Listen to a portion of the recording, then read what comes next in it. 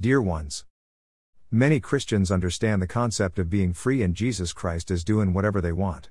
For these people, everything is permitted to do, even if through their doing makes other Christians, weaker than them, to fall in sin.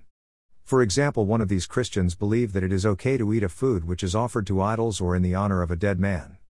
And it is okay as you pray for this food to be cleaned many God.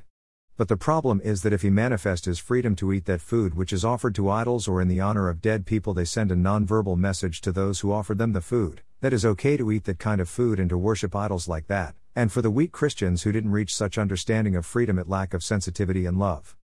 It's like when they say we are much better than you, and so the weaker Christians reach to sin by judging the one who is manifesting his freedom.